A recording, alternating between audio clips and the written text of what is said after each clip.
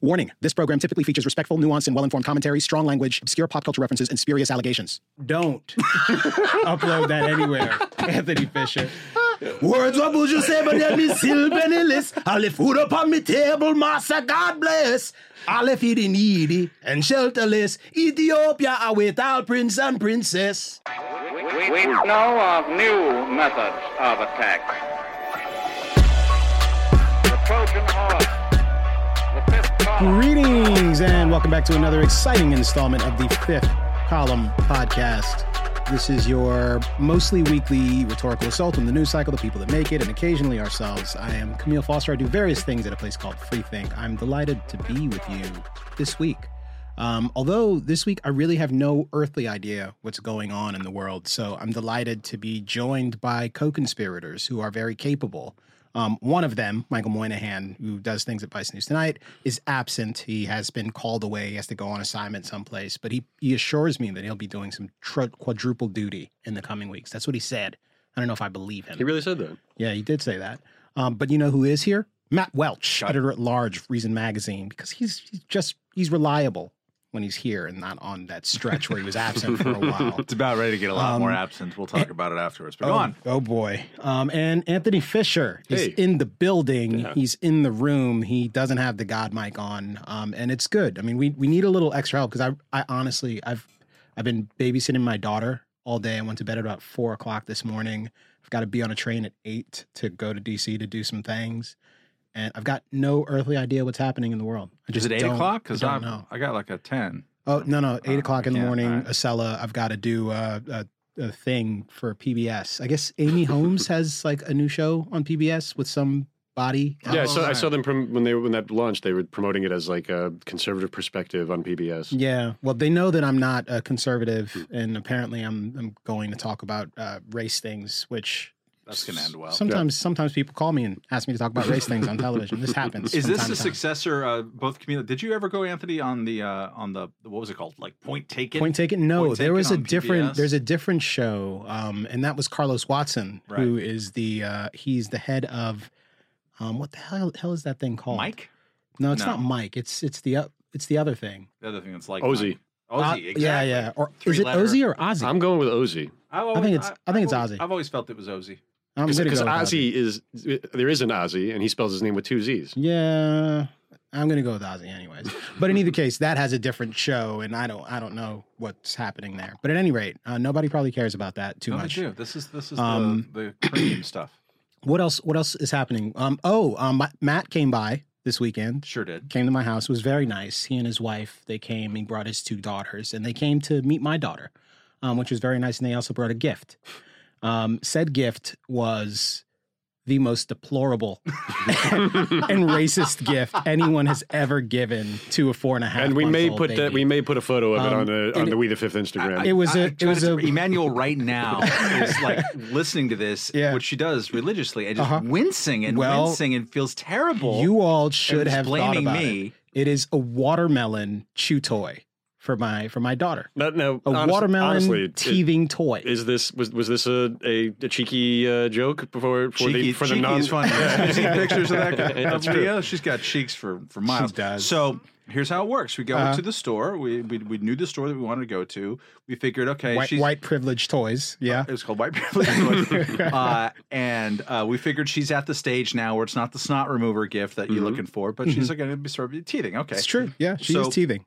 We look at, there's about 4 or 5 different teething toys. Right, the fried chicken. There was There's a pack of Cools. The okra. Rubber Cools.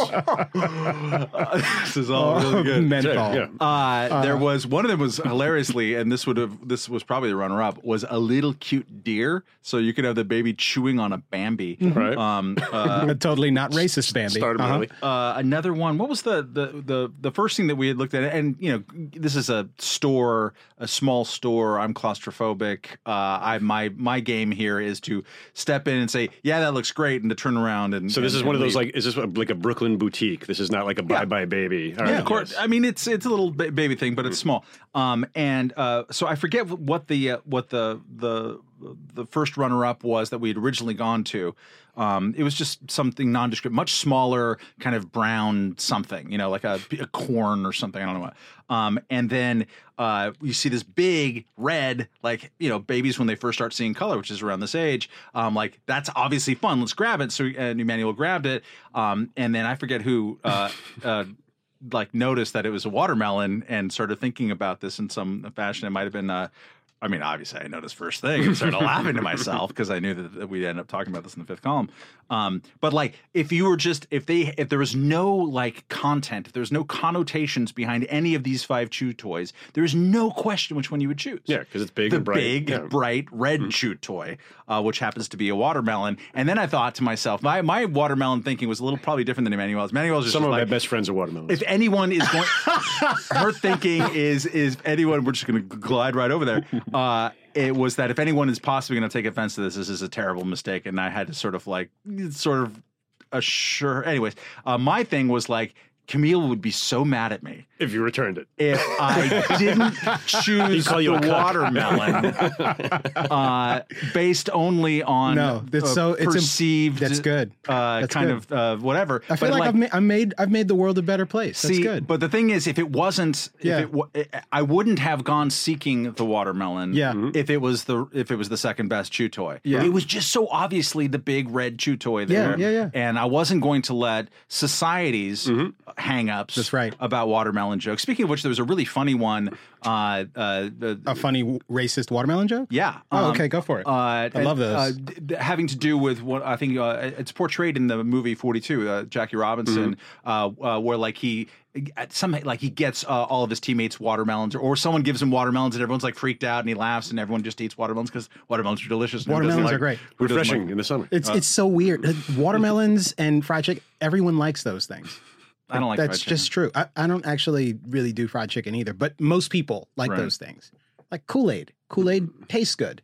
Most people will drink Kool-Aid. Now I'm not so gin and juice. You're going to talk about gin and juice? I don't really know a great deal about gin and juice. So anyways. But I'm sorry. Go ahead. What the striking thing was that Camille, nobody in the Foster family noticed the racism. We didn't mention it until later. Didn't mention it. And you know who noticed it?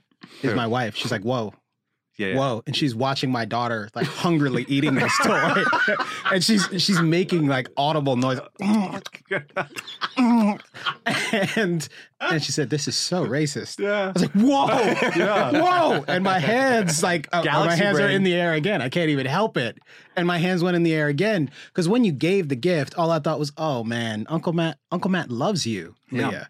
But then I look at her chewing this watermelon and I thought to myself, wow, he really loves you because he understands. We connect on a spiritual level, and it's the greatest racist baby gift that anyone has ever given anyone else. Tell Tracy that it's not Emmanuel's fault, and I will do no such thing. But yeah, that was a lot of fun. But perhaps we should talk about what's happening. Yeah, we got our fix there. We've already put our jobs at risk. What the hell is going on? Dude, what the hell's going on? Kanye, how do you not know what's going on when Kanye West for 24 hours has been in the center of the freak? There's arguments. George Takei, I think, is out there arguing about Kanye West. I saw a guy I follow for baseball stat nerd reasons, probably Mitchell Lichtman, was saying why do we care now what Kanye West thinks? People are losing their marbles. Oh yeah, everyone cared what Kanye thought when he was informing us that George Bush didn't care about black people, especially Mike Myers. He really cared in that moment. Poor Mike Myers. Back then, everything was all good back then. But now it's a problem. I did see this over the weekend. What is her name? Red Pill Black chick. Candace Owens. Her YouTube channel is Red Pill Black. Yeah, and I don't actually know much about this person. I had a bunch of people who sort of tweeted this thing at me, which could be because they think because they know that I have an interest in Kanye West and I'm just a fan of his music. But it might also be because they are of the odd and completely wrong belief that I would give a shit what Candace Owens thinks about anything, or that we are sort of on similar planets because we both have critical things to say about Black Lives Matter. The few things that I've heard Candace Owens say, and I just don't follow her, so I only occasionally bump into stuff, haven't been all that sharp to me. Anyone who uses phrases like Democrat plantation, like you and I are probably not friends. Let's rewind for listeners who aren't aware of the controversy. There was a Kanye West, who I don't recall tweeting a lot recently. Maybe. No, his Twitter account had been dormant. So he was on Twitter and then he got off. He only follows Kim, which I mean he's a very devoted husband. He comes back, vaults back into the limelight, and he does it with a 7-word tweet that posts about this Candace Owens, which I love the way Candace Owens thinks, something like that. Mm-hmm. Right, and I don't know if he linked to. He also had free thinkers only was the tweet after that, which I saw that one first, and then I saw the Candace Owens. He also announced a new record with Nas. Yes, yeah. That really was there. A new record with Nas. He's producing Nas's new record. Yeah. He's doing a new record with Kid Cudi, and he's doing a record of his own.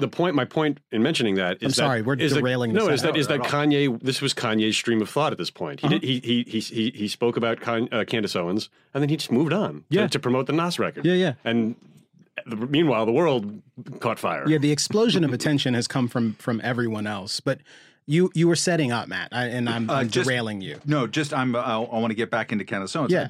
I don't know if Kanye himself linked to a video of her there, but I saw someone sure he didn't. alleging that this was the video that he was responding to, and it was a clip of her speaking for about 1 minute and 15 seconds at UCLA, an event. She works with I think it's called Turning Point USA. Yeah. Turning Point USA, which is a kind of a controversial right-wing group that does a lot of stuff on college campuses. She is one of their. Charlie Kirk is. It is Charlie Kirk, who's a conservative free speech hypocrite. But Owens's actual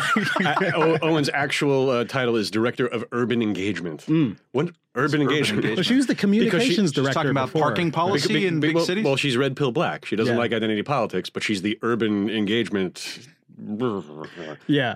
So the clip that I saw of her, she was actually good. I've seen clips of her. I did some research about her 2-3 weeks ago, and I shared some of your not being very impressedness. I mean, first of all, if you're just red pilling at this point, which to me is it's kind of juvenile alt-right, Proud Boy type stuff that I'm not interested in. And it has that direct association right now, in addition to being a cheap Matrix joke. But her backstory to me rings false. I'm not accusing her of being false, but just before I am going to use my very successful hip hop artistry to promote her campaign, I think I would want to do a more thorough background check on someone who says my entire family is on welfare. Is a comment that she's made. Is that right? Yeah. Which I just don't think can be true. And it just sounds like the kind of thing that isn't true. She's had sort of lawsuits in her kind of immediate background in a way that young commentators don't necessarily always have, as has Turning Point USA. They've had some kind of controversies stemming out of this.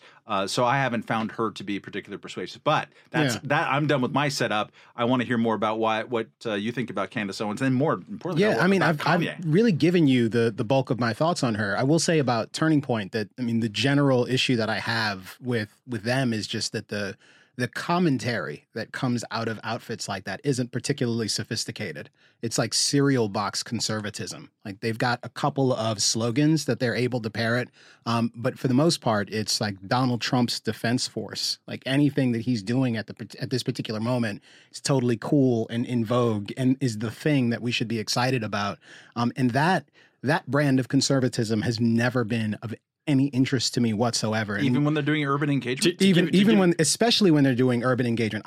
I've always had deep contempt for black conservatism, that affirmatively black conservatism, where they talk about the Democrats and what they're doing to our community and how they need to own it and their policies are destroying us. Again, what's an example of that? It's the same kind of tribalism. I think it was Blacklash was that Deneen Borelli's book? Is that her name? Right. Yeah. But it's that kind of thing, and I just don't have Armstrong Williams? I don't have a lot of patience or interest in that crap. It's the same tribalism, except a hell of a lot less successful and far less persuasive.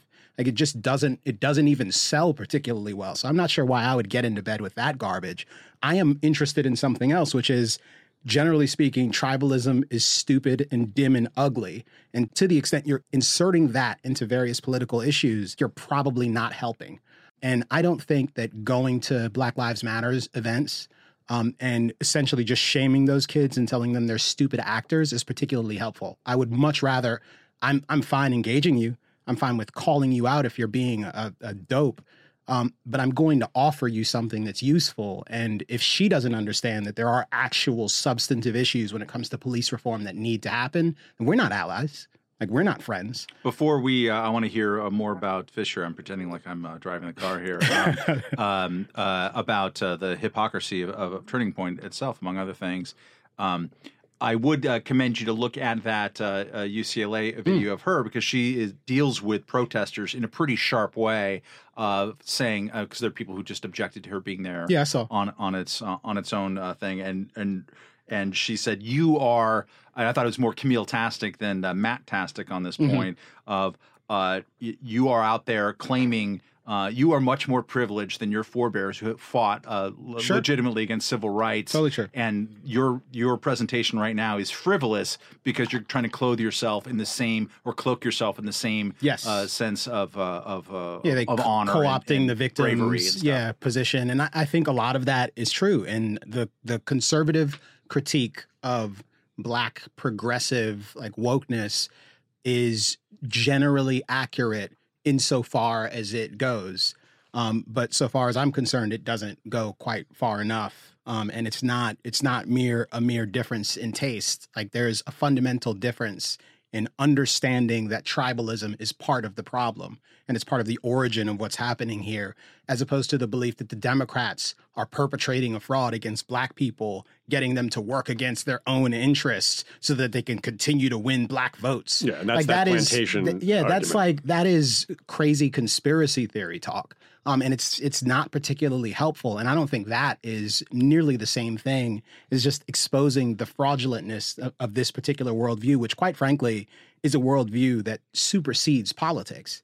It subsumes everything about the perspective of people who hold it. It's the reason why this friggin' Starbucks controversy, not to open that door now, stuff like that explodes. It's the reason why when the guy gets shot over in Crown Heights, before we know any of the facts, the wildfire is ignited and everyone believes that this thing is precisely what you already know it is. No facts necessary. I understand that they're out here trying to kill us all and they're going to slaughter us. And then when it turns out a week and a half later that the guy actually had something in the shape of a pipe that he was running up to people and sort of going bang with, and that when the police showed up, he pointed it at the police and assumed a shooting stance and got shot to hell, then you look like a nut job for having suggested he was assassinated. And even there, I don't think that guy necessarily needed to get dead. I think there are, again, substantive things that we could talk about when it comes to police reform. Certain people should probably be doing that job and certain people shouldn't. It can be an incredibly dangerous job, but for the right person who is patient and thoughtful in a city like New York, where we have a lot of people who have mental illness, who are often on the street and often doing things that seem somewhat insane, there are ways to engage them without, but there are ways to engage them without shooting them to death. Right. And a person with a pipe in their hand, even if it kind of sort of looks like a gun going bang, isn't killing you. They're not. And it's possible to mistakenly shoot and kill them, but it should be no one's belief that this is absolutely necessary, and that's how policing has to work. I've already decided not to talk about it, so I'll bring it up. The Toronto massacre today. It happened yesterday. Last night. Yesterday, a man drove into a crowd of people, mostly women, and at this point, 10 dead, and I believe 14 other injured. Which is shocking in Toronto, which is a very peaceful and very clean city, pathologically clean. But there was the moment he came out of his car, I think, and had something in his hand, or at least mimicked having a gun. Yeah, he kept trying to pull it out. I have a gun, shoot me. They said shoot. He said shoot me in the head. And the cops didn't, which is a pretty interesting thing. That in New York, if you you die. Yeah. You're going to die in that situation. I'm laughing. It's not funny.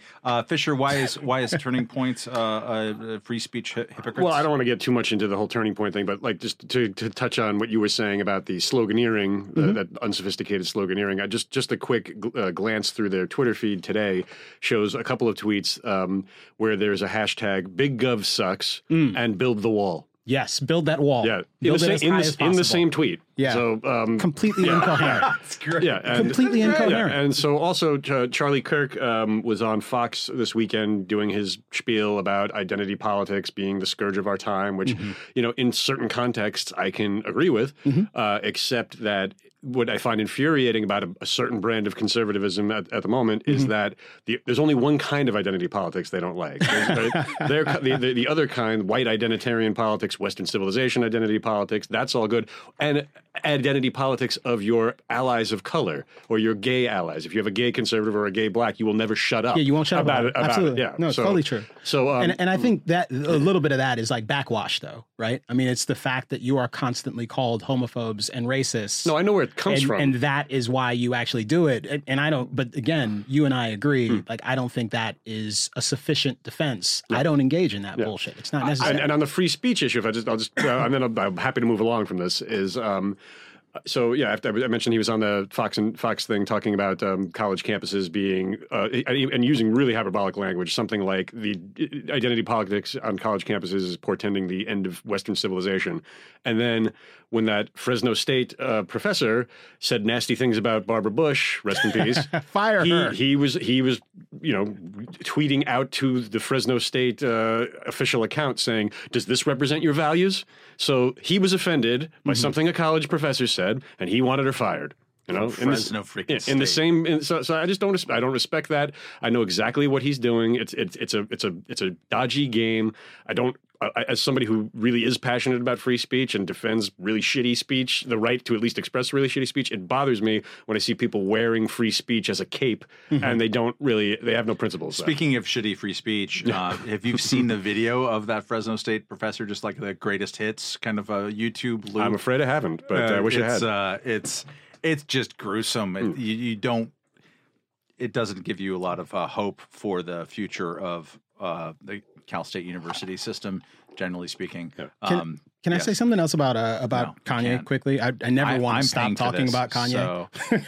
Kanye's the thing. Yeah. The one thing that someone pointed out recently in an email thread that I was in is brought back to mind the fact that Kanye West had this brief love affair with Ben Carson, who he said was a brilliant mind. Like, he saw him and was inspired by him and like made a phone call and had to get on the phone with Ben and nearly got involved in the campaign. They had a long conversation and he was rapping on the phone for Ben.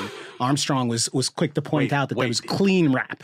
He did rap on the phone for Ben Carson. Yeah. Like they were getting close. There was a moment there. It almost happened and then it totally didn't. Someone brought him back from the brink. Really? I don't know why anyone would suspect that Kanye West is a quality judge of superior intellectual capability. Wait a second. What are you wearing on your feet right now? These are Ultra Boost. These are Adidas Ultra Boost. Well, like how much consumer material the winter do you have wool in the Yeezy line? I mean, I've got a lot of Yeezy sneakers. Yeah, like his creative output is generally of a very high quality. Incredibly high quality. The music has not been so great recently, so I'm hoping the next album is phenomenal. But I disagree fundamentally with the worldview of most of the people that I listen to. If you and I agree politically, it is almost certainly true that your music is awful and I don't want to listen to you. Do you remember last week when conservatives and the angry, culturally bitter right-wingers hated celebrities and wanted them to shut up and never express their political opinions? I remember that. That was a week ago. I don't. Who was the celebrity that they were mad at? Everyone. Any award show, certainly Kanye. So Candace Owens literally had a popular video on her Red Pill Black channels that was titled "Dear Celebrities, Nobody Cares What You Think." Yeah, shut up and don't tell us what to think. I think what's interesting about that, and interesting at the mutual and I think justified charges of hypocrisy on both sides about this. On many sides. I'll say on both sides for this question, because it's much more kind of the pendulum kind of bicameral situation, which is that. So my operating theory, which I'm sure I've bored everyone with already, is that so much. You guys immediately are looking at the operating theory. My God, what's the clock say? I happen to turn over because I'm still the producer, and I needed to keep an eye on this thing. It's very funny. No, but that so much American political discourse can be boiled down to trolls versus bouncers. The bouncers broadly on the left, always policing who can get in, who's acceptable, who isn't. Sometimes based on how they look, sometimes based on how they express themselves.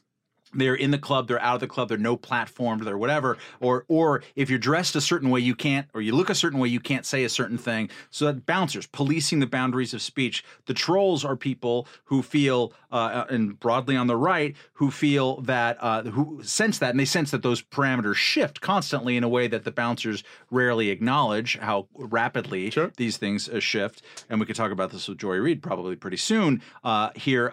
And so the trolls delight in trying to find ways to outrage those people who are would-be policers of what was the possible discourse here. So Hollywood plays a very interesting role. So media generally, Hollywood generally, kind of academia generally, they all are much more kind of just sort of swimming in basic leftness to the extent that it's very irritating for the modal conservative or someone who's just not a non-progressive out there. They feel overwhelmed by this. And so you have a couple of different opportunities of reaction there. One is just like, screw those people. They're terrible. It's big Hollywood. It's big government. It's big, college or whatever the hell the Breitbart, wing is there. Big postmodernism. And so but when somebody defects from there, and this kind of gets to your black conservatism thing, perhaps, I'm not putting words in your mouth, when anyone comes from one of these tribes that you expect to be 90% or 95% progressive and says either, hey, I'm not sure about it, or like, hey, I'm on the other side, I'm willing to go here. They're smothered, they're jumped on, they're championed. As a result, if you're going to look at, I'm just guessing without ever having run the numbers, if you're going to look at the number of actors or Hollywood people in general who have run for political office, I would bet that the majority of them are Republican and not Democrat, right? Because, I hate Hollywood. I don't care what they think. Oh, my God, Schwarzenegger, did you hear him quote Milton Friedman? Governor, right? Ronald Reagan, governor. Anytime there's any single one of these people, Gary Sinise, my God, he's a hero. Even James Woods, before he totally shat himself on a daily basis on the internet and did all kinds of horrible things. People will embrace these people until they're found to be totally crazy. And even then, Chuck Woolery still is going to be able to get into the Fox building, despite the fact that he's a total fucking lunatic. It's this weird. So everyone is hypocritical about this for sure, and it's fascinating. And so I think they're all behaving rationally in their way, right? Like it makes sense to jump on every heretic and say you're one of us, and even embracing them when they don't deserve it, when they're actually only acting in trolling, which is not an intellectual argument about anything. It's just I will serve as your surrogate to outrage those people. Transgressions. I will transgress, and the more that you are willing to be someone who does that in a way that's very, very directly, I'm going to call you a the Democrat Party. The Democrat Party. Then you go up a notch here, and this is the world that we're in, and it's going to increase. Just today, as an example of the trolls versus bouncers kind of idea, there's record fundraising numbers reported for both the NRA and the Southern Poverty Law Center. To me, that's just like, okay, that's makes where total sense. We're at right now. The NRA, regardless of what you think about it, and I don't like the NRA, they have embraced culture war as their brand. They want to they literally want to get Dana Lash out there to burn the New York Times to make a point right there. So it's like, we're on this team and we're going to do this to raise money and it's going to be great. The SPLC is literally drawing the boundaries of acceptable discourse and trying to find people who are otherwise, they're conservatives, but they don't want to burn Jews to the stake and say that they're outside of the bounds of traditional discourse. They did cave on a very important way. They did. So there were several people, including ex-Muslims like Ayaan Hirsi Ali, and Majid Nawaz. This book I read this weekend, actually, Ayaan Hirsi Ali's book. Yeah, he's traumatized. I mean, it really, really fucked me up. I'm like holding my daughter in my hands, and I get to this chapter, and the whole thing is about like female genital mutilation, and I turned into a neocon. I don't like. Camille's a neocon. I still Let's want to not bury the stop lead. them. They want to establish Fisher. I don't know if you're aware of this. They want to establish a caliphate, and what they want to do is they're after all of your daughter's vaginas. Get Glenn Greenwald on the phone. They want Russell, to modify their genitalia. Yeah. What they're not content to live in their horrible lives in their horrible, decrepit part of the world. They want to export their evil here. I know. We have to stop I them. mean, it's an We invasion. have to stop them, It's Fisher. an invasion. My daughter's vagina is at risk. Stop it! This was not a turn I was Sorry. expecting. I'm sorry. But, it's yes. not a transition. But Yes. but that book, it's Yeah, Ali, I don't agree with everything Ali I'm says, woke. but I mean, like I also, I think what she went through obviously was horrible, and Hell yes. and I'm not talking about just in was it Somalia?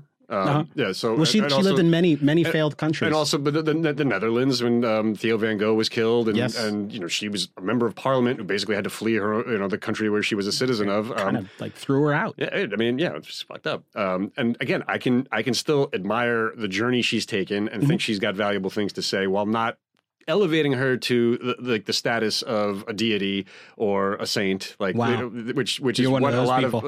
of there's a good amount of that, right? Anyway, Ali Nawaz and quite a few other people who are just not racists or Nazis were on this list, and I actually at the time I don't remember how long as ago. hate groups. Yeah, Right? hate groups, Yeah. and the Southern Poverty Law Center. I just mocked them for this on Twitter. They blocked me. Really? The corporate account or whatever, the official account of the SPLC blocked me. You know what it was? I made fun of them because they said report.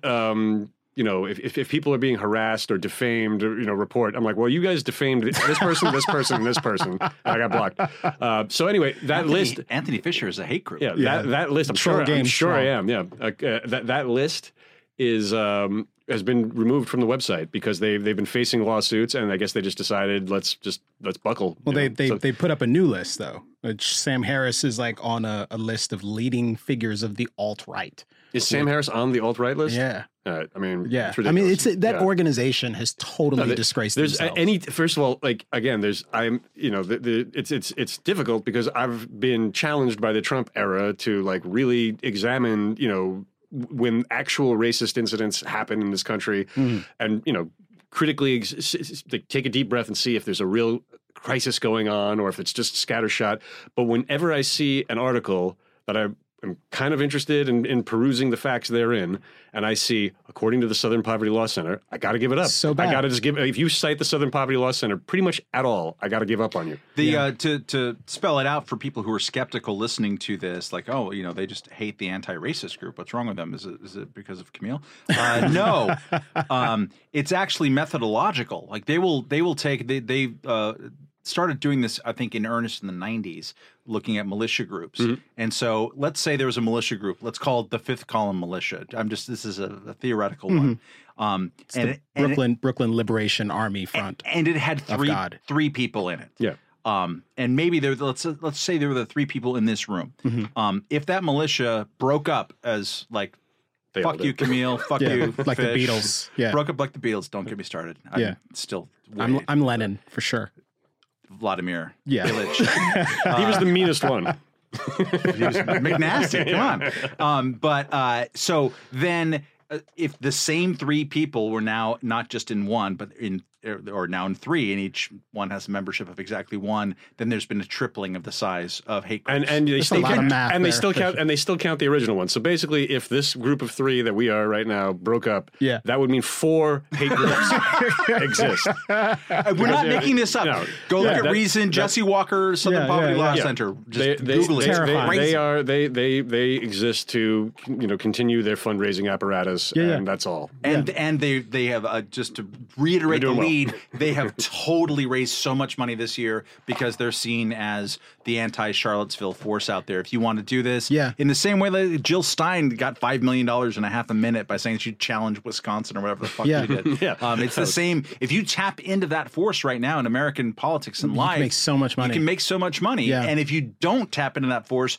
you're not making that money. Yeah, it's interesting. a phenomenal time for hysterical political activists. They've never had brighter days, which I think bodes well for America. It's very good. It's a bull market. Has Joyanne Reid confessed? Well, I was thinking actually that was a good transition.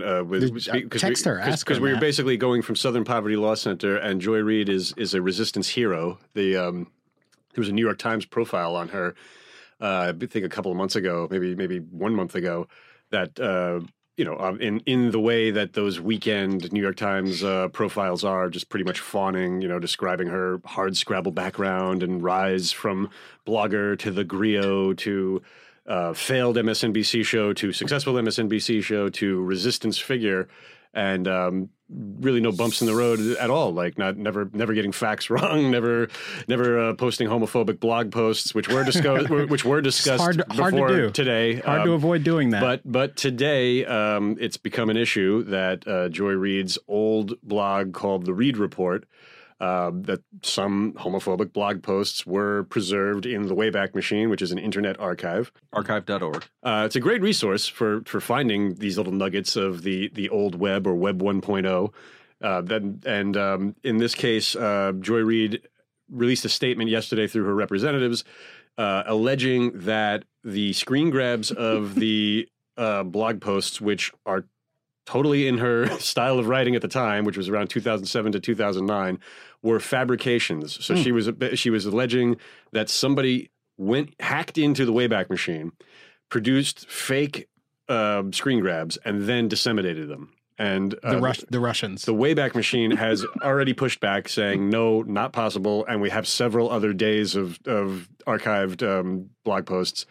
And Glenn Greenwald has an exhaustive breakdown of the content of these posts on The Intercept right now. Mm-hmm. And so we are apparently, according to Matt, we are awaiting some kind of statement from Joy Reid soon. It's Tuesday night. I don't know if it's going to happen, but can you read some of the filibuster alleged while I do. Alleged homophobic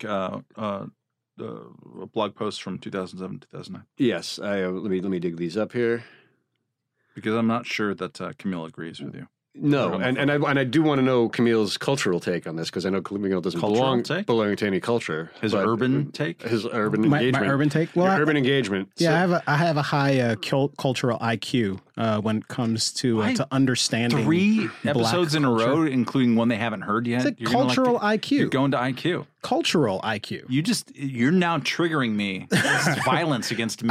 I can't by help bringing it. up. I'm sorry that you dislike science, SJW. No, before I get into the actual content, I'm actually want to read Joy Reid's statements, because she wrote, in December I learned that an unknown external party. So she's not even just saying, she's not even like positing. She's saying I learned. She's saying I know that an unknown external party hacked the Wayback Machine. Wow. Damn Russians are so crafty. Yeah.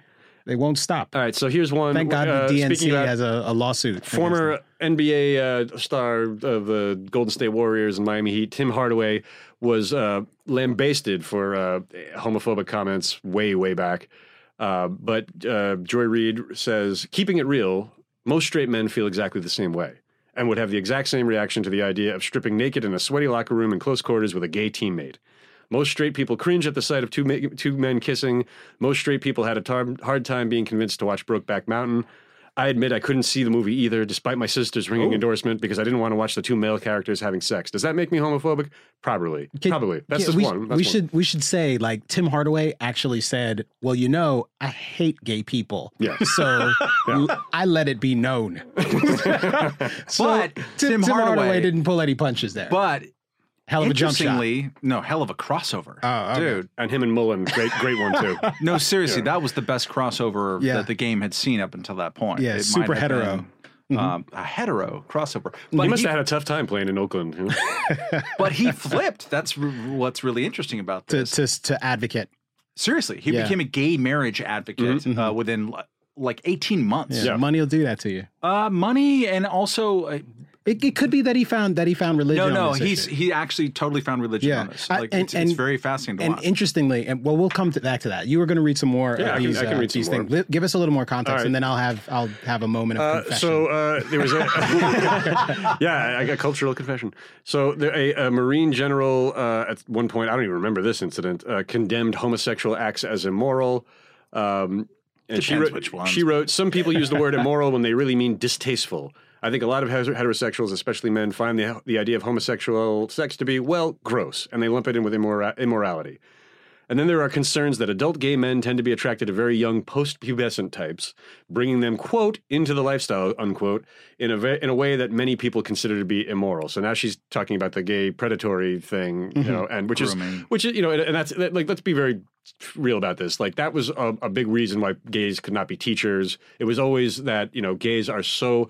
It's not just that they want to have sex with people of the same sex, it's that they are sexual crazy people. They are just consumed by sex in a way that straight people aren't. And more like pedophilic. Exactly. Yeah. And she's in the late 2000s, in the Obama years, or just the Obama years of beginning. This is where she's at.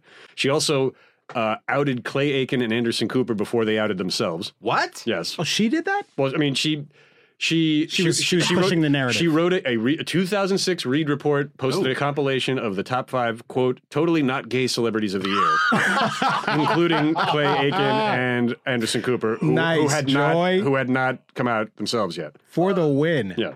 And also on this list, should I say who else she Michael Moynihan. She said it. Michael Moynihan. Michael Moynihan's 1, 2, and 3. Yeah. All right, so here we go. So, not that there's anything wrong with that. Okay. I just want to make sure. Tom Cruise. She writes Oprah and Gail. Yeah.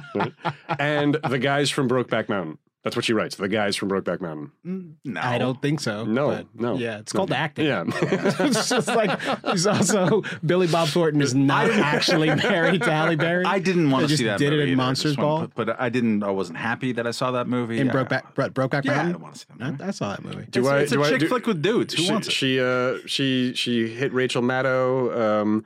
Rick Warren, remember Rick Warren? Yeah. Rick Warren's, well, I mean, not so much of a cultural force as he was in the Bush years when we were debating. Yeah, Purpose-Driven Life. It's a very successful amendments. Book. Sold a lot of copies. Warren's views on gays are out of the mainstream. Perhaps Rachel Maddow and those at the leftmost end of the political spectrum wish it were so, but it is not.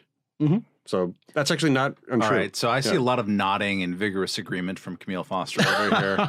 I can a Jamaican homophobe. Yeah, why don't you? Well, no, look, she lobbed a gay joke at Chris Matthews. What? Yes, he chases skirts all day long. Only in the sense in the way that, say, Ann Coulter called John Edwards a faggot, you know, and not that she really believes that he's gay, but she said that Chris Matthews loved Bush in the way that Saudi Prince Abdullah was accused of loving the former president. I guess there was a rumored gay Saudi attraction. Was there? I don't know. It's news to me. That might just be. So so I'll conclude with this because I do want to give the floor to Camille. Okay. I'm not begging for it. No, but I want it. This is purely selfish. She wrote that. And this is recent. This is in 2017 that Chelsea Manning might have been motivated to have done what she did when she was Bradley Manning and release those videos and files to WikiLeaks because of the mental illness surrounding her transgender status. What I'm hearing is that Joanne Reid and Gavin McInnes really have a lot of common get a room. Yeah, I can't believe Joy was never a guest host on Red Eye. They do Ebony and Ivory together. Oh my! We all know. I'm not going to sing. No. I was ready to harmonize. Do the girl is mine. No.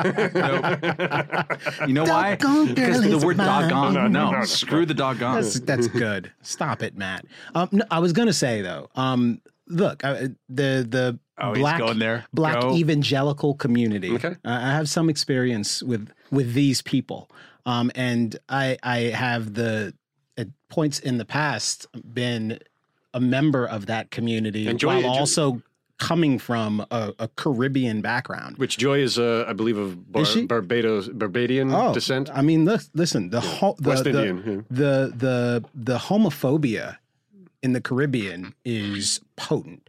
I mean, there's two things that Jamaica is known for: Zika and homophobia. I mean, above the weed and the reggae. No. Like, at this point, yeah. Speaking of which, I met Camille's mom this weekend, and she's, as we were talking before the broadcast, she's super homophobic. Clearly younger than I am. Really She's not disturbing. She's actually on every not. level. Good genes. No, wonderful woman, and we were talking about.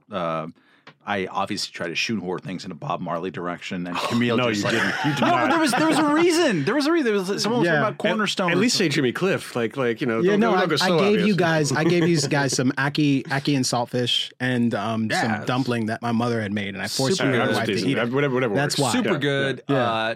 I brought up a Bob Marley song in some context. Yeah. And like Camille's like, you know what? She likes Engelbert. Yeah, my family. My family was a little different. My mom like listened to Tom Jones, Lawrence Engelbert Welk. Humperdinck, and Andy Williams, and that is what Your mom was from Branson, Missouri. We bonded over Tom Jones. Yeah, I like Tom Jones. So it wasn't a lot of reggae, but in all sincerity, there's a great deal of homophobia in those communities, and it is still the case that in like the Black evangelical church, the teaching of the church broadly speaking, in general, is that homosexuality is a sin. And I was brought up in that sort of environment. I grew up in a Jamaican household, and the phrase like "bati boy," it is an insult that you throw around like pretty casually, and you don't even think about it. And I'm Can you remembering, try to like you want me translate to say that it better? "Bati boy." No, it's great, but sorry. like translate like the feeling of what that might be in English. Oh, what? Bati boy. Like You can't understand what I'm saying. It's someone who's interested in a boy who's interested in butts. Bati. No, Bati. the that's patois helpful. was a little tough to I'm sorry. discern. Yeah. Bati boy. yeah. Bati boy. That I'm sorry. All I I'm got a is- little carried away. all I now. got is Bumbleclot. He's getting He's excited. in character. Bumbleclot. He's smiling. He's gonna What do I going with? He's gonna go hate Oh, crime. that Moynihan. crazy rasclat, bumbleclot. I'm gonna edit that out. We're gonna. What we're, happened? Like I knew you could do. gonna I edit knew that you could out. do. Chad's happy. Wow. Yeah. We need to do a Peter Tosh day in here. at some Hello point. now. Let's start doing Chad's got the Buja the Banton. MAGA hat like tight around his ears right now. I'll start doing some Buja Banton. But no, I was actually having dinner with Andrew Sullivan like some weeks back, and we're Totally talking homophobic what you just said, but go on. yeah, we're talking, and we're in this bar, and at some point, you know, we're just talking about like the work that Andrew has done, because I mean, the dude he's like a pioneer. Like he was an out gay man who was a conservative, who was breaking down a lot of walls and having conversations with people in public about these issues. And in as much as like Will and Grace did their thing on television, in politics, in American politics, like Andrew was the guy I think it's totally fair. who did. I mean, he can be things. confounding with his many, you know, ping-ponging allegiances, but yes, he absolutely was an avowed Catholic, HIV positive, openly homosexual, advocating for gay marriage, while head is spinning already. editing the New Republic when Yeah. it was still a respectable, you know, liberal. And he was like publication. 28 years old. Let's Yeah. go fucking kill him. Enough. Gay Catholic Tory. But I'm talking Enough. to him, and I found myself just saying this without having thought about it. And this is probably the third time I've said this, although it's the second time today. But you know, I'm remembering being a college student, and at the time there was no Facebook or Twitter, so I wouldn't have wrote those things there. But holding like a lot of the views that I was like brought up in, and the fact that I've had like retrograde views about homosexuality, like in my not so adult, but post 18-year-old lifetime. And the fact that I've had to like actually purge myself of those things and learn a different way is something that like it was only as I was sitting there with Andrew that I'd really thought about like what that means and how strange that is to be able to make that transition to the point where like when I see like actually this happened like just the other day in Brooklyn, like I saw like two guys like holding hands, and I caught myself like just sort of smiling at them, like because like they're in love you're seeing a and happy they're couple, like yeah. happy, Yeah. they're happy. like, and they're happy the way, like, you know, sometimes you'll see a couple and it's PDA and it's just gross because you're not having a great day or your wife is mad at you for something. But in general, you see other people happy and that shit is contagious. Yeah. And it's so, the thing about homophobia that's so bizarre is in as much as you're not interested in having someone have sex with you in that particular way, unless they're inviting you over, it's none of your fucking business. Yeah. And that's it. Full stop. That's why you had to invent. I don't know if any of that is useful to anyone else. Totally, and you shouldn't ever clear your throat or clear your throat. Great. But that is the. Never mind. Good. Right. I do got a point here that first off, the quick correction: Joy Reid's mother is from British Guiana, not Barbados. Okay. This is just my job. But also, let's recall that at the time, 2007, all right, still the Bush era, gay marriage not possible, not a legislative possibility, and gays still banned from the military. Yeah. So really, like a lifetime ago, you know, these are things I remember when. Gays in the military happened, and God help us all, it's thanks to Joe Lieberman. You know, he was the one that, you know, tipped the scales, and, you know. And gay marriage is thanks, again, God help us all, in some ways, to Joe Biden. He was the one who floated that in like 2013. Accidentally floated it on Meet the Press. So here's the question that I have. So that's when but that was the point is that's when Joy wrote these blog posts during that. So related question. So for me, like I had like some retrograde views and have definitely said some awful things in my lifetime. I've never had a public moment where I've apologized for said things and said, I disavow all of my previously held retrograde beliefs. So let's do it now. Joy didn't. I will not. Joy. Well, did you put these things in print? I didn't, but this is what I'm saying. Like Joy put them on the internet, but she took them off.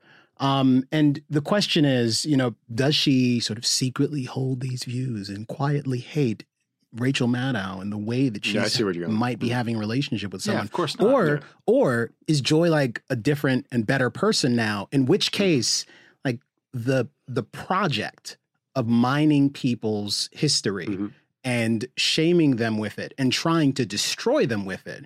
And this is done by both the left and the right. Sure. And I have no idea who is undertaking this project against Joy Reid. And I'm not a fan of hers at all.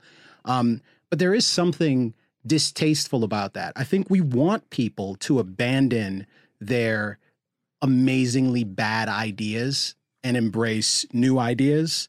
And it would be ridiculous and hypocritical for me to suggest that once you've held a particular category of bad idea, you can't be a good person.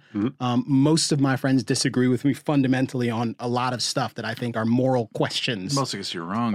Well, no. Mostly because I'm right and they're monsters, but I love them anyways. So at some point, I mean, forgiveness is a thing, and the notion that we like grow and evolve is a thing. And I haven't heard Joy like suggest that she doesn't like gay people on television. I haven't heard her suggest that in the context of her television show. I suppose it is different when you put it in print someplace, but she did remove it. What about the tweets? Internet. What about the Bradley Manning, Chelsea Manning tweets? Look what I just did.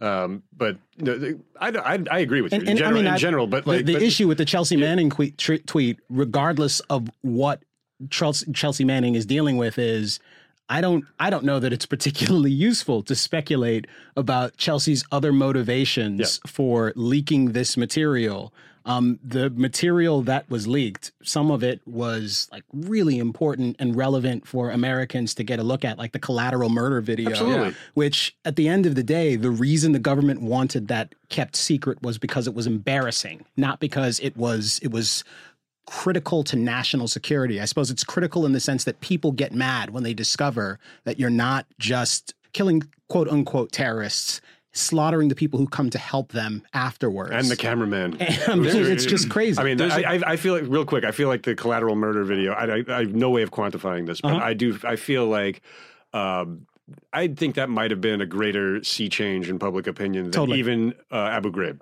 I think Abu Ghraib was an embarrassment, but I do think that when Collateral Murder came out, it was a couple years later. The Iraq fatigue was much deeper than it was when Abu Ghraib came out in 2004. And I think that was when people were just like, all right, enough of this. This is not defensible anymore. Let's get out. And that's I could go on longer with that.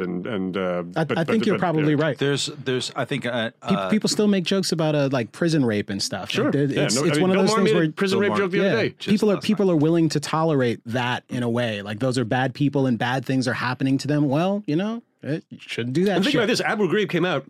Bush got reelected, so it really wasn't that much. It didn't shift the scales that much. Yeah, well, that's because conservatives are monsters, and that's a little sarcasm. Importantly, Obama ran against the type of regime that would both do that and suppress it.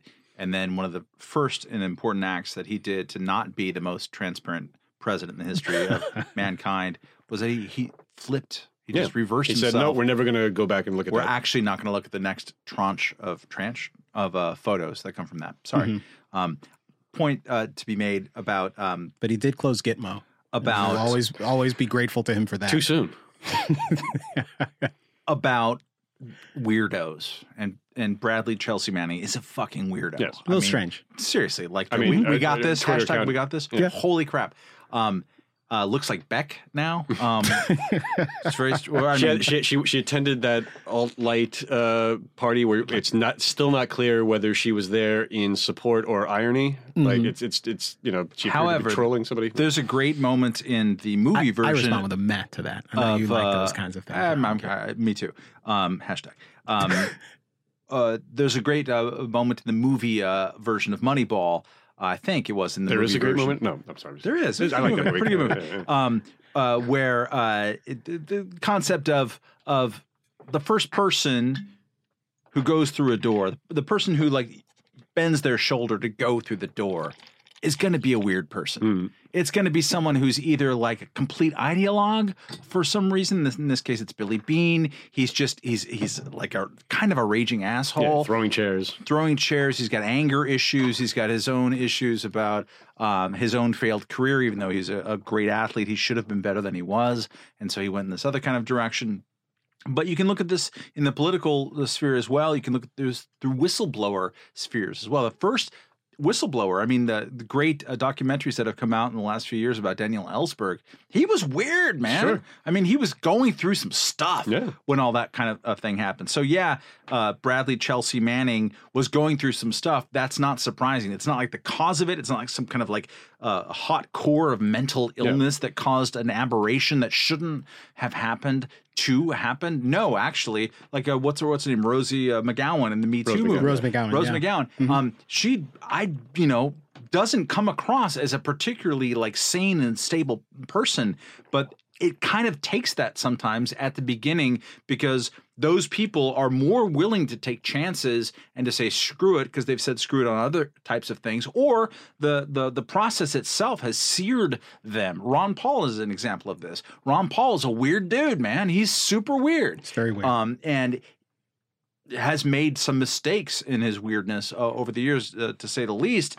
But also, it takes someone who's a little bit off kilter just to say no every single fucking time. And I think with Joy, with the reason we got on this with Chelsea Manning, was that Joy's tweets, opining about the transgender issue, were recent. They were not part of the blog post. And I honestly think that I'm not here to police problematic speech or whatever her intentions there are.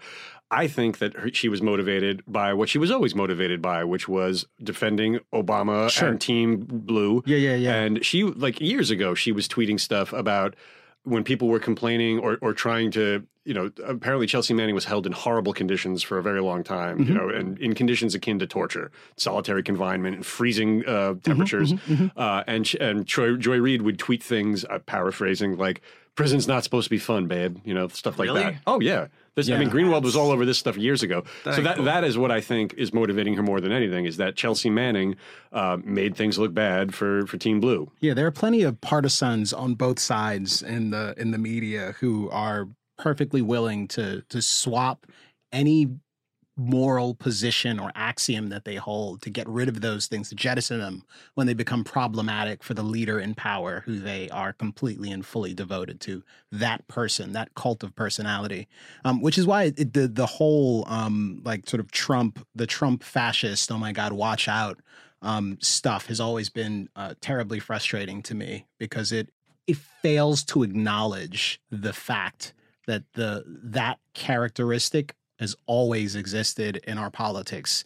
Do we want to pivot to Pompeo Rand? Sure, whatever. Toronto Intercell. I don't know what's going We'll cut on. all this right now. This is an edit note. I'm not going to cut anything. I had mentioned Ron like 3 minutes ago. All right, so I can pick it up and say, bring it there. Really not going to edit any of this. All right, then this is going to be great for all of you to see how the sausage is made. Yeah, so mostly fucking Camille. You mentioned Ron Paul and didn't mention the newsletters, so let's get into Rand Paul. We don't need to talk about those damn newsletters anymore. Nobody wants to hear about we your know damn who wrote newsletters. them. Yes. So Rand Paul. Did you just do Foghorn Leghorn on the newsletters? I was trying to do Bernie Sanders, but No one wants to talk about your damn emails. Your damn emails. Oh, damn emails. See, that's the thing. Is I've got to get better at committing to the impression when I'm on mic. That's one thing. I can tell that you're a little unsure of yourself. When throwing voices, I mean that is a risk.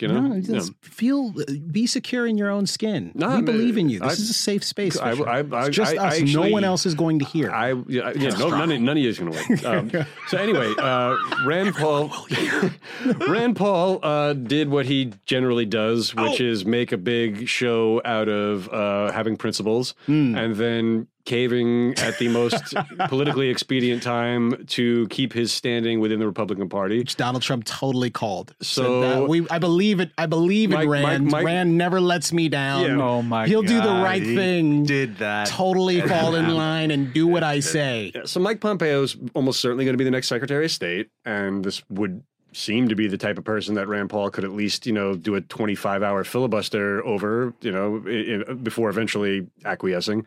So why am I wrong? Matt? I don't think that you're necessarily wrong, Anthony. What? Except about your lack of commitment to vocal impersonations, which is a problem. And I want you to take some self-criticism. I'm prostrating myself on that. No, everyone hates Rand Paul for doing this, and I get it. Like the Twitterer known as Comfortably Smug, who's a really funny conservative follow. There was an exchange that he had like 4 or 5 days ago with Doug Stafford, who's Rand Paul's like muscle guy on Capitol Hill, in which Stafford's like, we're just out here blocking you neocon people. He's like, no, he's not going to block anybody. He's going to hold his breath for about 10, maybe 15 seconds, and then he's going to cave like he always does. And he just totally did it exactly like that. So that's his background thing for sure. That said, do you want Rand Paul to be in the Senate, in the game, having the ability to influence President Donald Trump or not? And I don't want you to actually answer that question. I bet you don't. Because I want to keep talking. But part of this is that I went on Kennedy last night. We're taping this on Tuesday. It'll be released, I think, probably in November. Tonight. I'm savage burn. Please be ready. Shad, I'm not editing anything. Just polish this bastard up. Yeah, we're going to upload this bastard 2 or 3 minutes right now. Where you have to take out the part where I said no, that's actually Chad, that's the cold open. Absolutely. Oh my God. So till I am laid to rest. Oh my God. Yes, always be depressed. There's no living in the West. I know the East is the best. All the propaganda them spread, tongues will have to confess. Oh, I'm in bondage, living is a mess, and I've got to rise up, alleviate the stress. No longer will I expose my weakness. You who seek knowledge, begin with humbleness. Don't upload that anywhere, Anthony Fisher. Words what would you say, but yet me still penniless. All the food upon me table, master, God bless. All the feed the needy and shelterless. Ethiopia await all prince and princess. Oh my God! So, I actually like this show. I don't even know what I'm we a fan of the show. Before. The snake person. The snake person has revealed itself. This is the real Camille. What were we doing before? I don't know what we're talking about. I went on a little bit of Buju Banton till Shiloh. Very good album. I was preparing for a media appearance on Kennedy last night, which was derailed by the Toronto massacre. So you, Armenian Canadian, I'm sorry you were so inconvenienced. Yeah, Matt. Thank you for keeping it Camille. Little independent throwback. There you go. Joke. No, we were supposed to talk about this, and they sent out the, hey, we're talking about this email at 3:00, and they didn't know yet what the Senate Foreign Relations Committee vote would be, which has to be the precursor of the full Senate floor vote. And looking around enough at these things, I said at the time, Mike Pompeo is obviously going to be confirmed as the next Secretary of State, because Democrats have been caving all day. Heidi Heitkamp and a bunch of other people have said, well, you know what, he's important for the North Korea talks or whatever, and he's done this and that. That's enough that we're going to vote for him. So there was no way. Fisher is just like taking nose breath over here. There is no way that he was not going to get confirmed. Right? So the reason why I started the thing with the exercise of, do you want Rand Paul to have influence over Donald Trump or not? And influence, it should be air quoted at this point, because like, what has the influence been? Yeah. Jeff Sessions totally isn't the Attorney General right now. He totally is. He totally is. And that, I think, was vis-a-vis Donald Trump. It was by far Rand Paul's worst mistake. He got some things in there with healthcare. He got some things signed. He blocked a couple of things that are important. He, at this point, claims that he extracted some promises from Mike Pompeo that he agrees with instead of disagreeing with Donald Trump's, good anti-interventionist kind of campaign things. I wouldn't, cash that bet at any point soon at all. I think what Rand Paul did is that he got himself so that he can still play golf with Donald Trump and still maybe have some marginal influence over them. What he does in the process is that he reminds everybody how he's not Ron Paul. Ron Paul could be Dr. No. But here's an important thing to think about in all that stuff. You can't be, or it's really hard to be, let's say. There's no can't. But it's hard to be Dr. No in the Senate. The Senate, especially when it's close, it's 52-48 now. It's close to 51-49, depending on how you look at it. So you can't just sit around and say no, no, no, no, no. He said no more than any other Republican senator, as far as I know, like more than Jeff Flake has said no, more than Bob Corker and a lot of other people who have announced their retirements and so therefore should theoretically no longer give a shit. Rand Paul has still said no more times. Yes, it has been theatrical. I'm holding my breath. Did you notice that my cheeks are purple before I do my eventual cave that you all predicted? And in the process, almost nobody has the same sense of respect for him that they once did, whatever time frame ago. However, Pompeo was going to get confirmed regardless. Even if the Senate Foreign Relations Committee had come out with we can't recommend him, he would still have gotten confirmed. So it didn't depend on him. He greased the skids. It's over because of him, for sure. But it was over prior to that because of Democrats peeling. And so if you are thinking from the position of, hey, do I want him to have skin in the game or to be just full Jeff Flake and he's going to be piecing out and like throwing barbs and then leaving?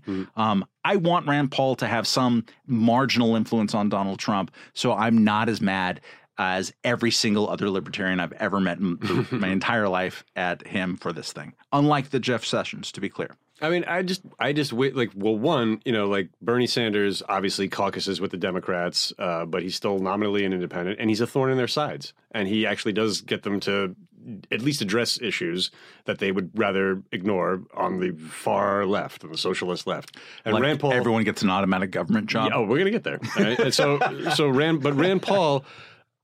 I remember he tweeted a picture of him with Thomas Massie and Justin Amash right after Trump got elected saying, we're getting the band back together, Team Liberty. And I feel like he was much more forceful under Obama when he was in the Senate. He would make much more, even in failed endeavors he knew would fail. He would still be willing to get up there and just say, it's all coming down with me. You're going to have to drag me out of this session. The ground is shifted. So is it better that Rand Paul is playing golf and will have the support of the RNC when he runs for re-election? Maybe. but he's so ceremonial at this point. I just don't feel like I need to get my hopes up about any of his stuff ever again. I'm glad. I liked the Rand Paul that said get a warrant at the Republican debates. Like that's a guy that, and also the Republican conventions, both in 2012 and 2016. I think at least 2012. I remember him. He was at the 2016 convention. I don't remember him being there. I don't remember that either. I remember specifically 2012. Yeah. He gave a really great rip-roaring speech about. If he didn't say get a warrant, he said things that are similar to that. I prefer him to be in the game than out of the game. But at this point, do I have any hope? But you prefer him in opposition, is what you're saying. I'd like him to actually do something where he risks getting a nosebleed. Well, at this point, it's not nosebleed time. It's all or nothing time. Yeah, I mean, like and this is an important one. This was a close vote. That's the question. I mean, I think it is for Rand. Like, I don't know that Rand is like safe if he opposes Donald Trump. He beat. I mean, he won re-election in 2016. But he's not making trouble for Donald Trump. He's one of Donald Trump's very good friends. He's my reliable lapdog. I can always count on Rand Paul to do exactly what I want. Love Donald Trump. Well, he might. That's what he said. Well, we'll see what he does with Gina Haspel for CIA. But I think he's going to fold. I think he wouldn't. You don't think so? No, I think that in his rationale, he will trade one for the other. Well, he'll only fold. I mean, that's the way he looked at Sessions. I've talked to him about this, and he's very prickly and in every sense of that word. It's different with like the Secretary of State. Yeah. No, he's like, I will trade Sessions. He didn't say this directly, but their mindset was, I want to be able to have influence to make sure that John Bolton isn't the Secretary of State or some other confirmable position. Yeah. And he's been the one kind of like saying that. So the Gina Haspel, who's a torturer or someone who's an enthusiast, at least, of the torture regime, that's the ultimate test. If he's effective, because the thing is, like, Secretary of State, everything the Secretary of State does is done in public. Everything the CIA director does is done in secret.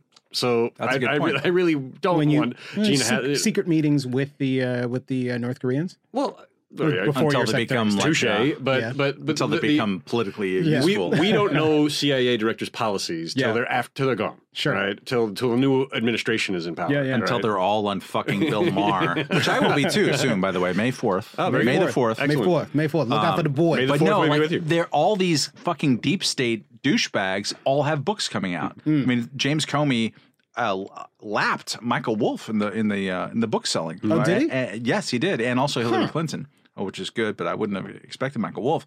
Fucking Michael Hayden has a book coming out. I'm going to be on with him on the Bill Maher show. Yeah, so like, get him on the show. Feed me some stuff. I'm going to try. That's some breaking news here. See? Meek Mill released from prison and rung the bell at the Philadelphia 76ers game tonight. He rung the bell? Rung the bell. I was at the 76ers game a couple of weeks ago. I was sitting right behind friggin' M. Night Shyamalan.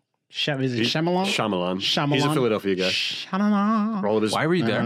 Why was that? I mean, LeBron was there. I went to see the game. I went to the 76ers game. I was sitting behind M. Night. Got on the shuttle. He was like, "What up, M. Night?" I didn't really. No, that's fantastic. I know Meek Mill got out, but that's great that he. They had him come out and like ring the bell. Unlike Wesley Snipes, like I don't feel like he's been embraced. Is Wesley Snipes from Philly? No, but like just like generally speaking, the imprisonment thing. But Wesley's got a pretty witty Twitter account. He actually sassed. Right? He said at one point I can't remember the exact quote, so I'm not going to try to butcher it. But he sassed Ben Dreyfuss actually pretty good at one time. So good. Search that up. Ding ding ding. Genuinely pleased that Meek Mill is out though. He went to jail on some bogus nonsense parole violation where they did not. I mean, even the prosecutor said, yeah, let's not do this. And the judge, on some very petty nonsense, threw the book at him and put him behind bars. But he's out, and I don't know anything more about it except that he rung the bell at the game. And the Miami Heat are currently up 40-36, but the process seems to be working in Philadelphia. And that is all the sports chat that you're going to get from the sports guys. That'll be a relevant update. Yeah, it won't be. Yeah, it won't be. I know. Yes. But that's just to tell you that when the Houston Rockets are parading, this thing will be airing. So if I may, I think we've wrung Rand's curly hair. We have to about as much as we can. Yeah. Do we want to hit Macron, Toronto, Starbucks? It's 75 minutes right now. Maybe we talk listeners, tell us right now. Yeah, the Macron stuff. Shh, let's listen to them. They can't actually. But I'm saying We actually are all intercells. Let's just talk about Macron stuff quickly. I think they're saying Macron. I just wanna be able to reference the fact that someone said that his wife looks like Falcor from The Never-Ending Story. What the living fuck are you talking That dog, the dog on The Never-Ending Story, the Falcor dog. His wife really does look like her. So we just had an ESP session here, and what we've heard is that you want us to talk about Macron. the French official. Because I know that you have particular insight into the French mindset and can help us understand How could you gotta the say love affair. the French Connection. When you have an opportunity to say the French Connection, you It's have true. to use Yeah, it. you're all right. I made a My mistake. wife's I'm sorry. business is called French Connection Research. Is it really? She's the most loyal listener here. I'm sorry. French Connection Of all the Research. wives, for all the of most loyal wife. Are you wondering listener. if your loved one is cheating on you? That's not what she's focusing on. Do you have someone you need killed immediately? It's Matt again, Welch's wife can help. She has inappropriate firearms. She's fully licensed, and she is a master of Taekwondo or whatever the not bullshit All right, martial let's- art is. all right. Sorry, Taekwondo is not bullshit. it's dude. says Taekwondo yellow belt Anthony Fisher. is take my dough. Is it? That's what that shit is, man. That is take my dough. I say this as a 2-daughter Taekwondo parent, All right. and I love them, and I'm into it. all karate is fake. It's Anthony not karate. Fisher. I know you racist. saw They don't all look the same, motherfucker. Yes, they What about do. Muay Thai? Is that real? All fake. Fake? I don't know what a Muay Thai is. All right. Fake Okay, martial arts. so all right, let's get through Karate this. Kid. Michael, get through this. No, Karate this is Kid. No, I meant This is very important. This is critical. Very important. Yeah. So, how did I this didn't mean happen, that. Matt Welch? What is going on? The last I heard, this Macron character, Macaroon, was having so racist. was having horrible public altercations with Donald Trump. It was a handshake game. They had a vigorous elbow distending handshake when the they first international met. incident. It was, and Macron was very, very proud of it. He's like, Yeah. I must show that we can. I'm a partner, not a surrogate. Yeah. He didn't say any of those words. But I Yeah, just and wanted now to they're have a bad, kissing on TV. did you see? It was a Love bad wins. bro hug, Yeah. kiss, air kiss. They had no idea what. I want to do that from now on with all my bros, including you guys. I mean, just maybe Camille, not Anthony. But it was like you the want to hug clasp. the more homophobic one. Yeah, it was a clasp, and then an awkward, and then come in close, and then I'm not sure, and then it was phenomenal. Every single bit of video, photo in particular, GIF, that's how we pronounce it, from this visit has been phenomenal. Oh, they really have. It is. This is surrealist art. This is the best visuals we've ever seen. The digging of the tree, the elk. Those are great. elk Yeah, the tree. digging That's of not the tree thing. An elm tree, an oak tree. They were planting that I tree. did not believe that image was real. I didn't believe it either. Until I searched it 20 times. Yeah, I was totally convinced it was Photoshop. It was so great. Yeah. Melania is the best first lady in the history of the She United is States. our first doesn't lady. take She a bad is. picture. She's my first lady. She's my first lady. She's my only first lady from here on out. Dude, honestly, It's going to be 2075. Absolutely. And so this podcast will be coming out finally, and Melania is still going to be my first lady. totally. I am with you. If you want to be president of the United States, your wife has to be Melania Trump. We just have to do that. So Donald Trump gets Like a divorced. transfer. And you just have to So take Bernie? Melania. Melania stays. She's part of the infrastructure. She's first lady deep state. Absolutely. Absolutely. That's a little too close to Deep Throat. I don't like the way you're talking about the first it lady. wasn't. Say It again. wasn't. That was It just wasn't. Respect the first lady. That was gold, Camille. I'm sorry. I commend everyone if they haven't seen all the wonderful photos. So many photos. The digging of the tree, but there's one in particular of the French first lady whose name I forget, and I'm sorry. Falcor. Oh, Jesus Christ. I'm not going to dignify that. But during the digging ceremony, she goes, Brigitte Brigitte Brigitte Falcor. who obviously was Macron's high school teacher. I mean, really, this is great. She's 65. She's 65. He's 40. He's 40. She looks great. The competitive dress wearing, the competitive first ladiness is off the charts. There's no competition. There's always competition. I'm just saying that it's a I get competition she lost totally to our first lady. So she's going out there. She's got her hands on Trump's shovel. And I'm not making it up. Yeah, I am not making it up. Go look at it. She's got her hands on Trump's shovel. The looks on everybody's face. These are the best photographs you've ever seen in your life. The only thing that I had said on Twitter earlier, like there can't be a better photograph than these shovel photos. And someone during the Trump presidency, and they brought up like you forgot about the orb, and we did forget about the orb. When all the Saudis, the Saudi orb situation, yeah. that was special. But no, it's very interesting. And also him in the truck, like doing the truck, driving the truck. I still believe that's fake. Yeah, because it's totally real. It can't possibly be true. Yeah. No, what's interesting, if we're going to pretend that the politics stuff is interesting here, or the policy stuff is interesting here, is that Macron, who is he's the anti-Trump of France. He fought Le Pen, and the Trump people loved Le Pen. Steve Bannon he was just out there like 2-3 months ago talking like, you people, the populists, the horrifying populists of the future. He said, wear the racist label. Yeah. And Macron only exists. He doesn't have a party really, or like he invented a political party. That party was anti those people. It's basically it. But he has learned how to game Donald Trump.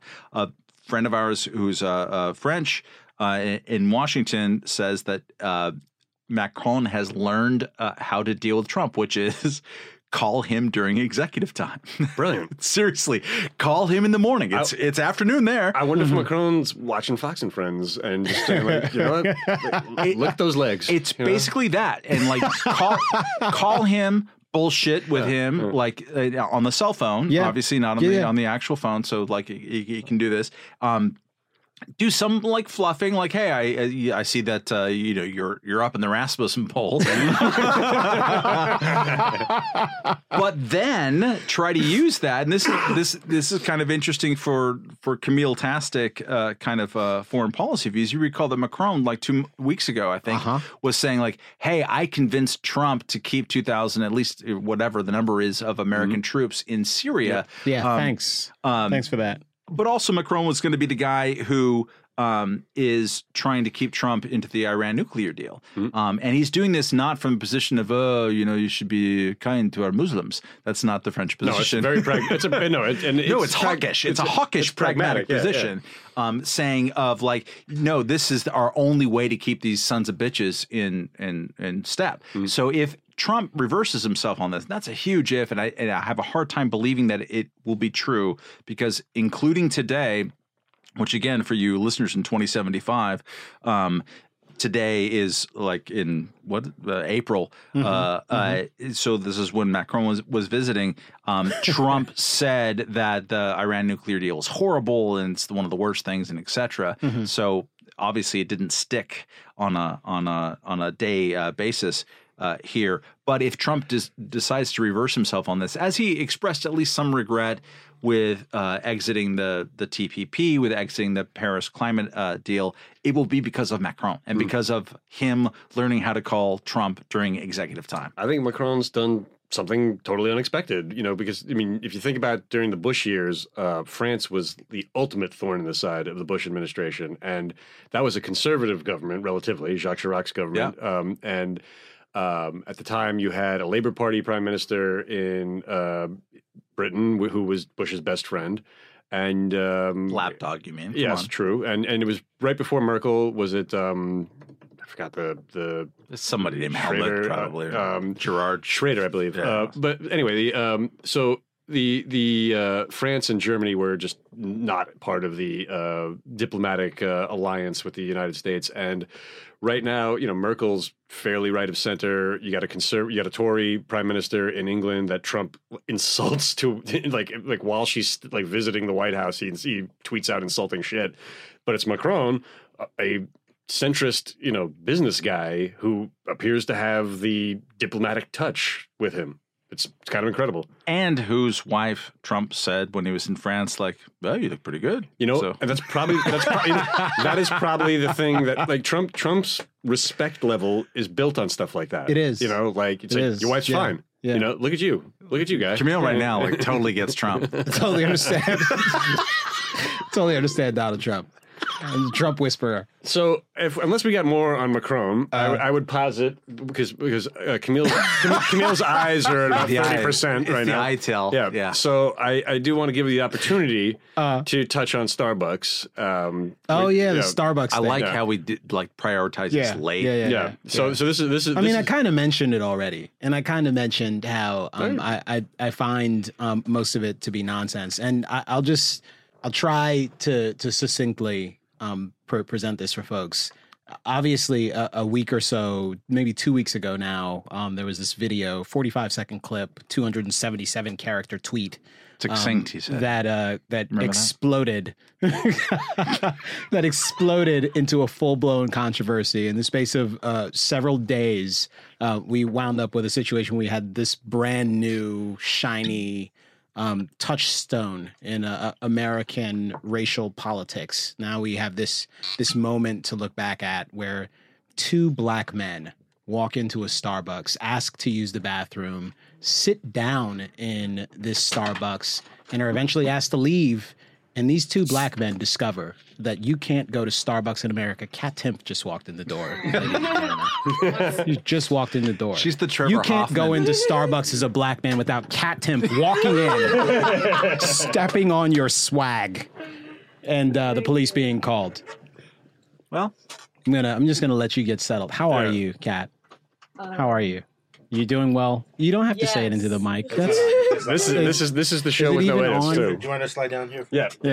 I'm just gonna shut up so we can cut this. no, cut nothing. This cut is the no-cut show. I don't want to have a no-cut show. Just continue to roll with the punches. You missed a lot of the fun, but there's still some bullet left. Nice. Yes. Boom.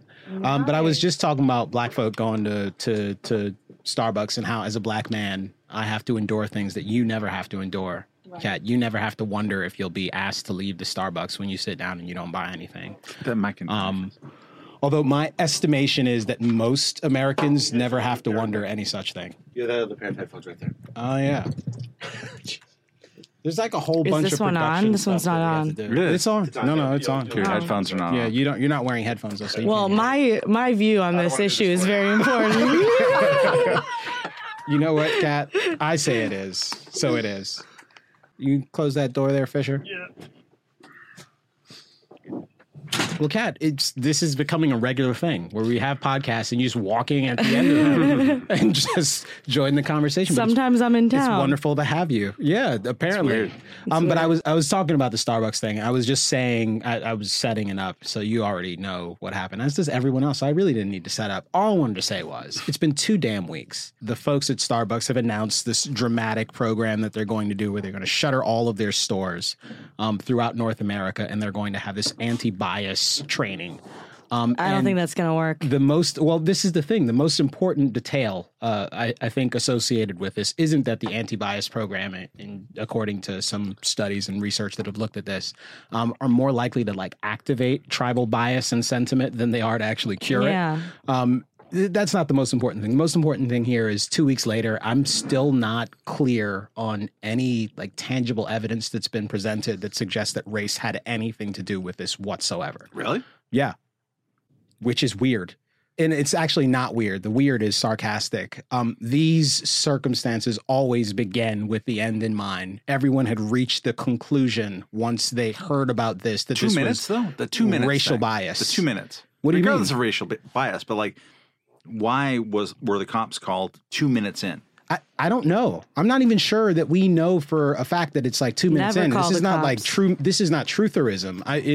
It's no one is really interested in the details. trutherism. No one's interested in the details surrounding this circumstance. It seems to me that one thing that you could do if in fact you hear about something like this, and if what everyone wants, the public at large who is outraged about this after seeing a 45-second clip of video and not looking at any context. I mean, even the woman who tweeted this thing out said, if you're interested, if you think there's more to this than what you see in this 45-second clip, you're part of the problem. She didn't actually say that. What she said explicitly was asking questions about this is part of the problem. Yeah. And if you're a white person, you just have to understand this happens to black and brown people in America every day. No, it doesn't, which is why this is so novel and interesting. Most people, lots of people go to Starbucks. Millions of people go to Starbucks every single month. Most of them don't end up getting escorted out by a half dozen police officers. When this happens, it's national news because it's fucking weird. And it doesn't happen usually. My suspicion is that the police officers who like radioed back to the police department were like, could you maybe send some more people over? I came in as a disturbance at the Starbucks. Group of males inside caused a disturbance. We got 9x3, 9x2, 9x23, and 2-4 location. They're requesting another unit along with a supervisor. They made several calls. The other thing about the 911 tape is even the call from the woman at the Starbucks, no one mentions race. Like, the reality is that it Does could she say, be like, big dudes? No, she said there are two gentlemen in my store. Gangbangers. They're Who urban. I've said need to live gangbangers. I think they're from the project. Who I've said who are refusing to purchase anything and are refusing to leave. Philadelphia Police, Officer 363, how may I help you? Hi, I have two gentlemen in my cafe that are refusing to make a purchase or leave. I'm at the Starbucks at 18th and Spruce. That's what she said. You don't have to say, come on. That's what she, right. That's all known. That's code for black people. I mean, that was Rittenhouse Square as Exactly. well. That is literally mainline blue blood. The Philadelphia. bottom line here is it is entirely possible that this is the worst case scenario. This is precisely the situation that everyone thinks it is, that it's racial discrimination. It's also possible that it's 100,000 other things, that it's just some benign corporate policy that was in fact in place and acknowledged by the spokesperson at Starbucks, that when you're in this store, like, and you're not buying things, you can't use our bathroom and we can ask you to leave. And I've been asked to leave a Starbucks before. I have been asked to leave a Starbucks before as well. Really? Oh, yeah. Shocking. But you're so in, white. In Forest, so there is nothing to do in Forest Hills on a Sunday morning. There isn't even a place to get a Bloody Mary. So all I got is Starbucks.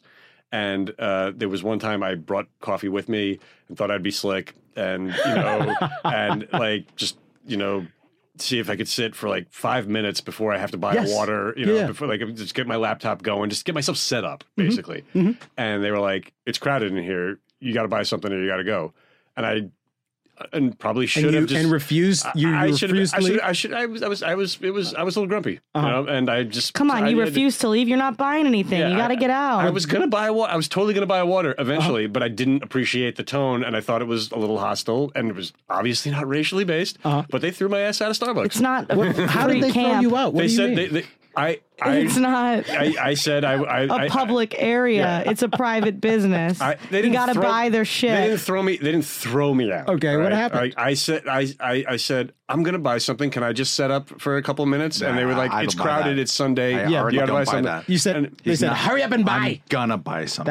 That's from Menace to Society. I was going to spend several hours there. You I was brought your own coffee.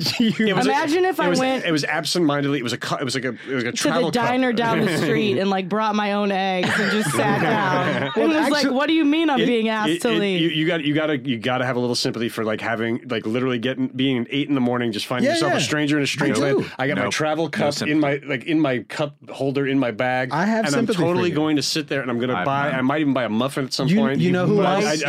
buy. You know who else had sympathy? You know who else would have sympathy for you? The two black men who were in the Starbucks who said they feared for their lives so when they saw the police not coming. Thrown out, but it was clear. But they asked you to leave. It was clear. They asked you to leave essentially, or buy something, and you did one of the two things. You either bought something or you left. And I felt it was arbitrary. Again, not racially based or culturally based, but I did feel it was arbitrary because I did see quite a few loafers hanging around. I mean, look, I think I was just the newest by loafers. I was the newest one. I was the last man in. What do you mean by loafers? What do they look like? In Forest Hills, they were hats and curls. It's one of those things where someone actually has to notice you, right? Walk in, and all I'm saying is that it's entirely possible that there are a dozen different narratives that explain what happened here, but in the milieu of American racial politics, like the fact is that the uncertainty about what the hell happened here is an invitation to imagine the worst possible situation. to animate all of your deepest, darkest fears about implicit bias and racism. And it creates the racial watershed moment, whether or not it's real. And I've made reference to the Baldwin quote before about the gates of paranoia and how Baldwin warned Black people against finding yourself in a circumstance where, having had white people always as the evil enemy who are doing bad things to you, he's writing in the 1960s. It's possible to arrive at a situation where you are unable to determine when you're dealing with a real or imagined injury, and that is a danger that you ought to be aware of. We are exporting that perspective. Like we're making it the global default position for the entire United States. And to the extent you're even willing to question or challenge someone's assertion that they've been discriminated against, you're part of the problem. It's evidence of racial bias. And there's something really repugnant about that. And I think there are 100,000 really important, like, related effects that people ought to consider. There is a reason to push back against the established narrative, even in a circumstance where everyone involved, everyone close to this agrees. Starbucks agrees. Oh my God, this is completely unconscionable. I'm so sorry this happened to you. The people who saw it completely agree that this was totally racial bias. The people involved who were asked to leave believed that they were discriminated against. They were also given the opportunity to leave the damn store or be arrested. And they decided, I'd rather get arrested. Arrest me. I don't know. I've got like a lot. You should have done that, bro. Of time on my hands. I've got a lot of time on my hands on a Sunday. Getting arrested isn't one of the things I'd like to do. Let's be clear. We've mentioned this at least one more time on this podcast. Go for it. What, Buja Banton or? Sorry, not on this episode. I'm sorry. But there's a woman in the room, and I feel bad. No, that's okay. It's not really. It's just me. One of the first.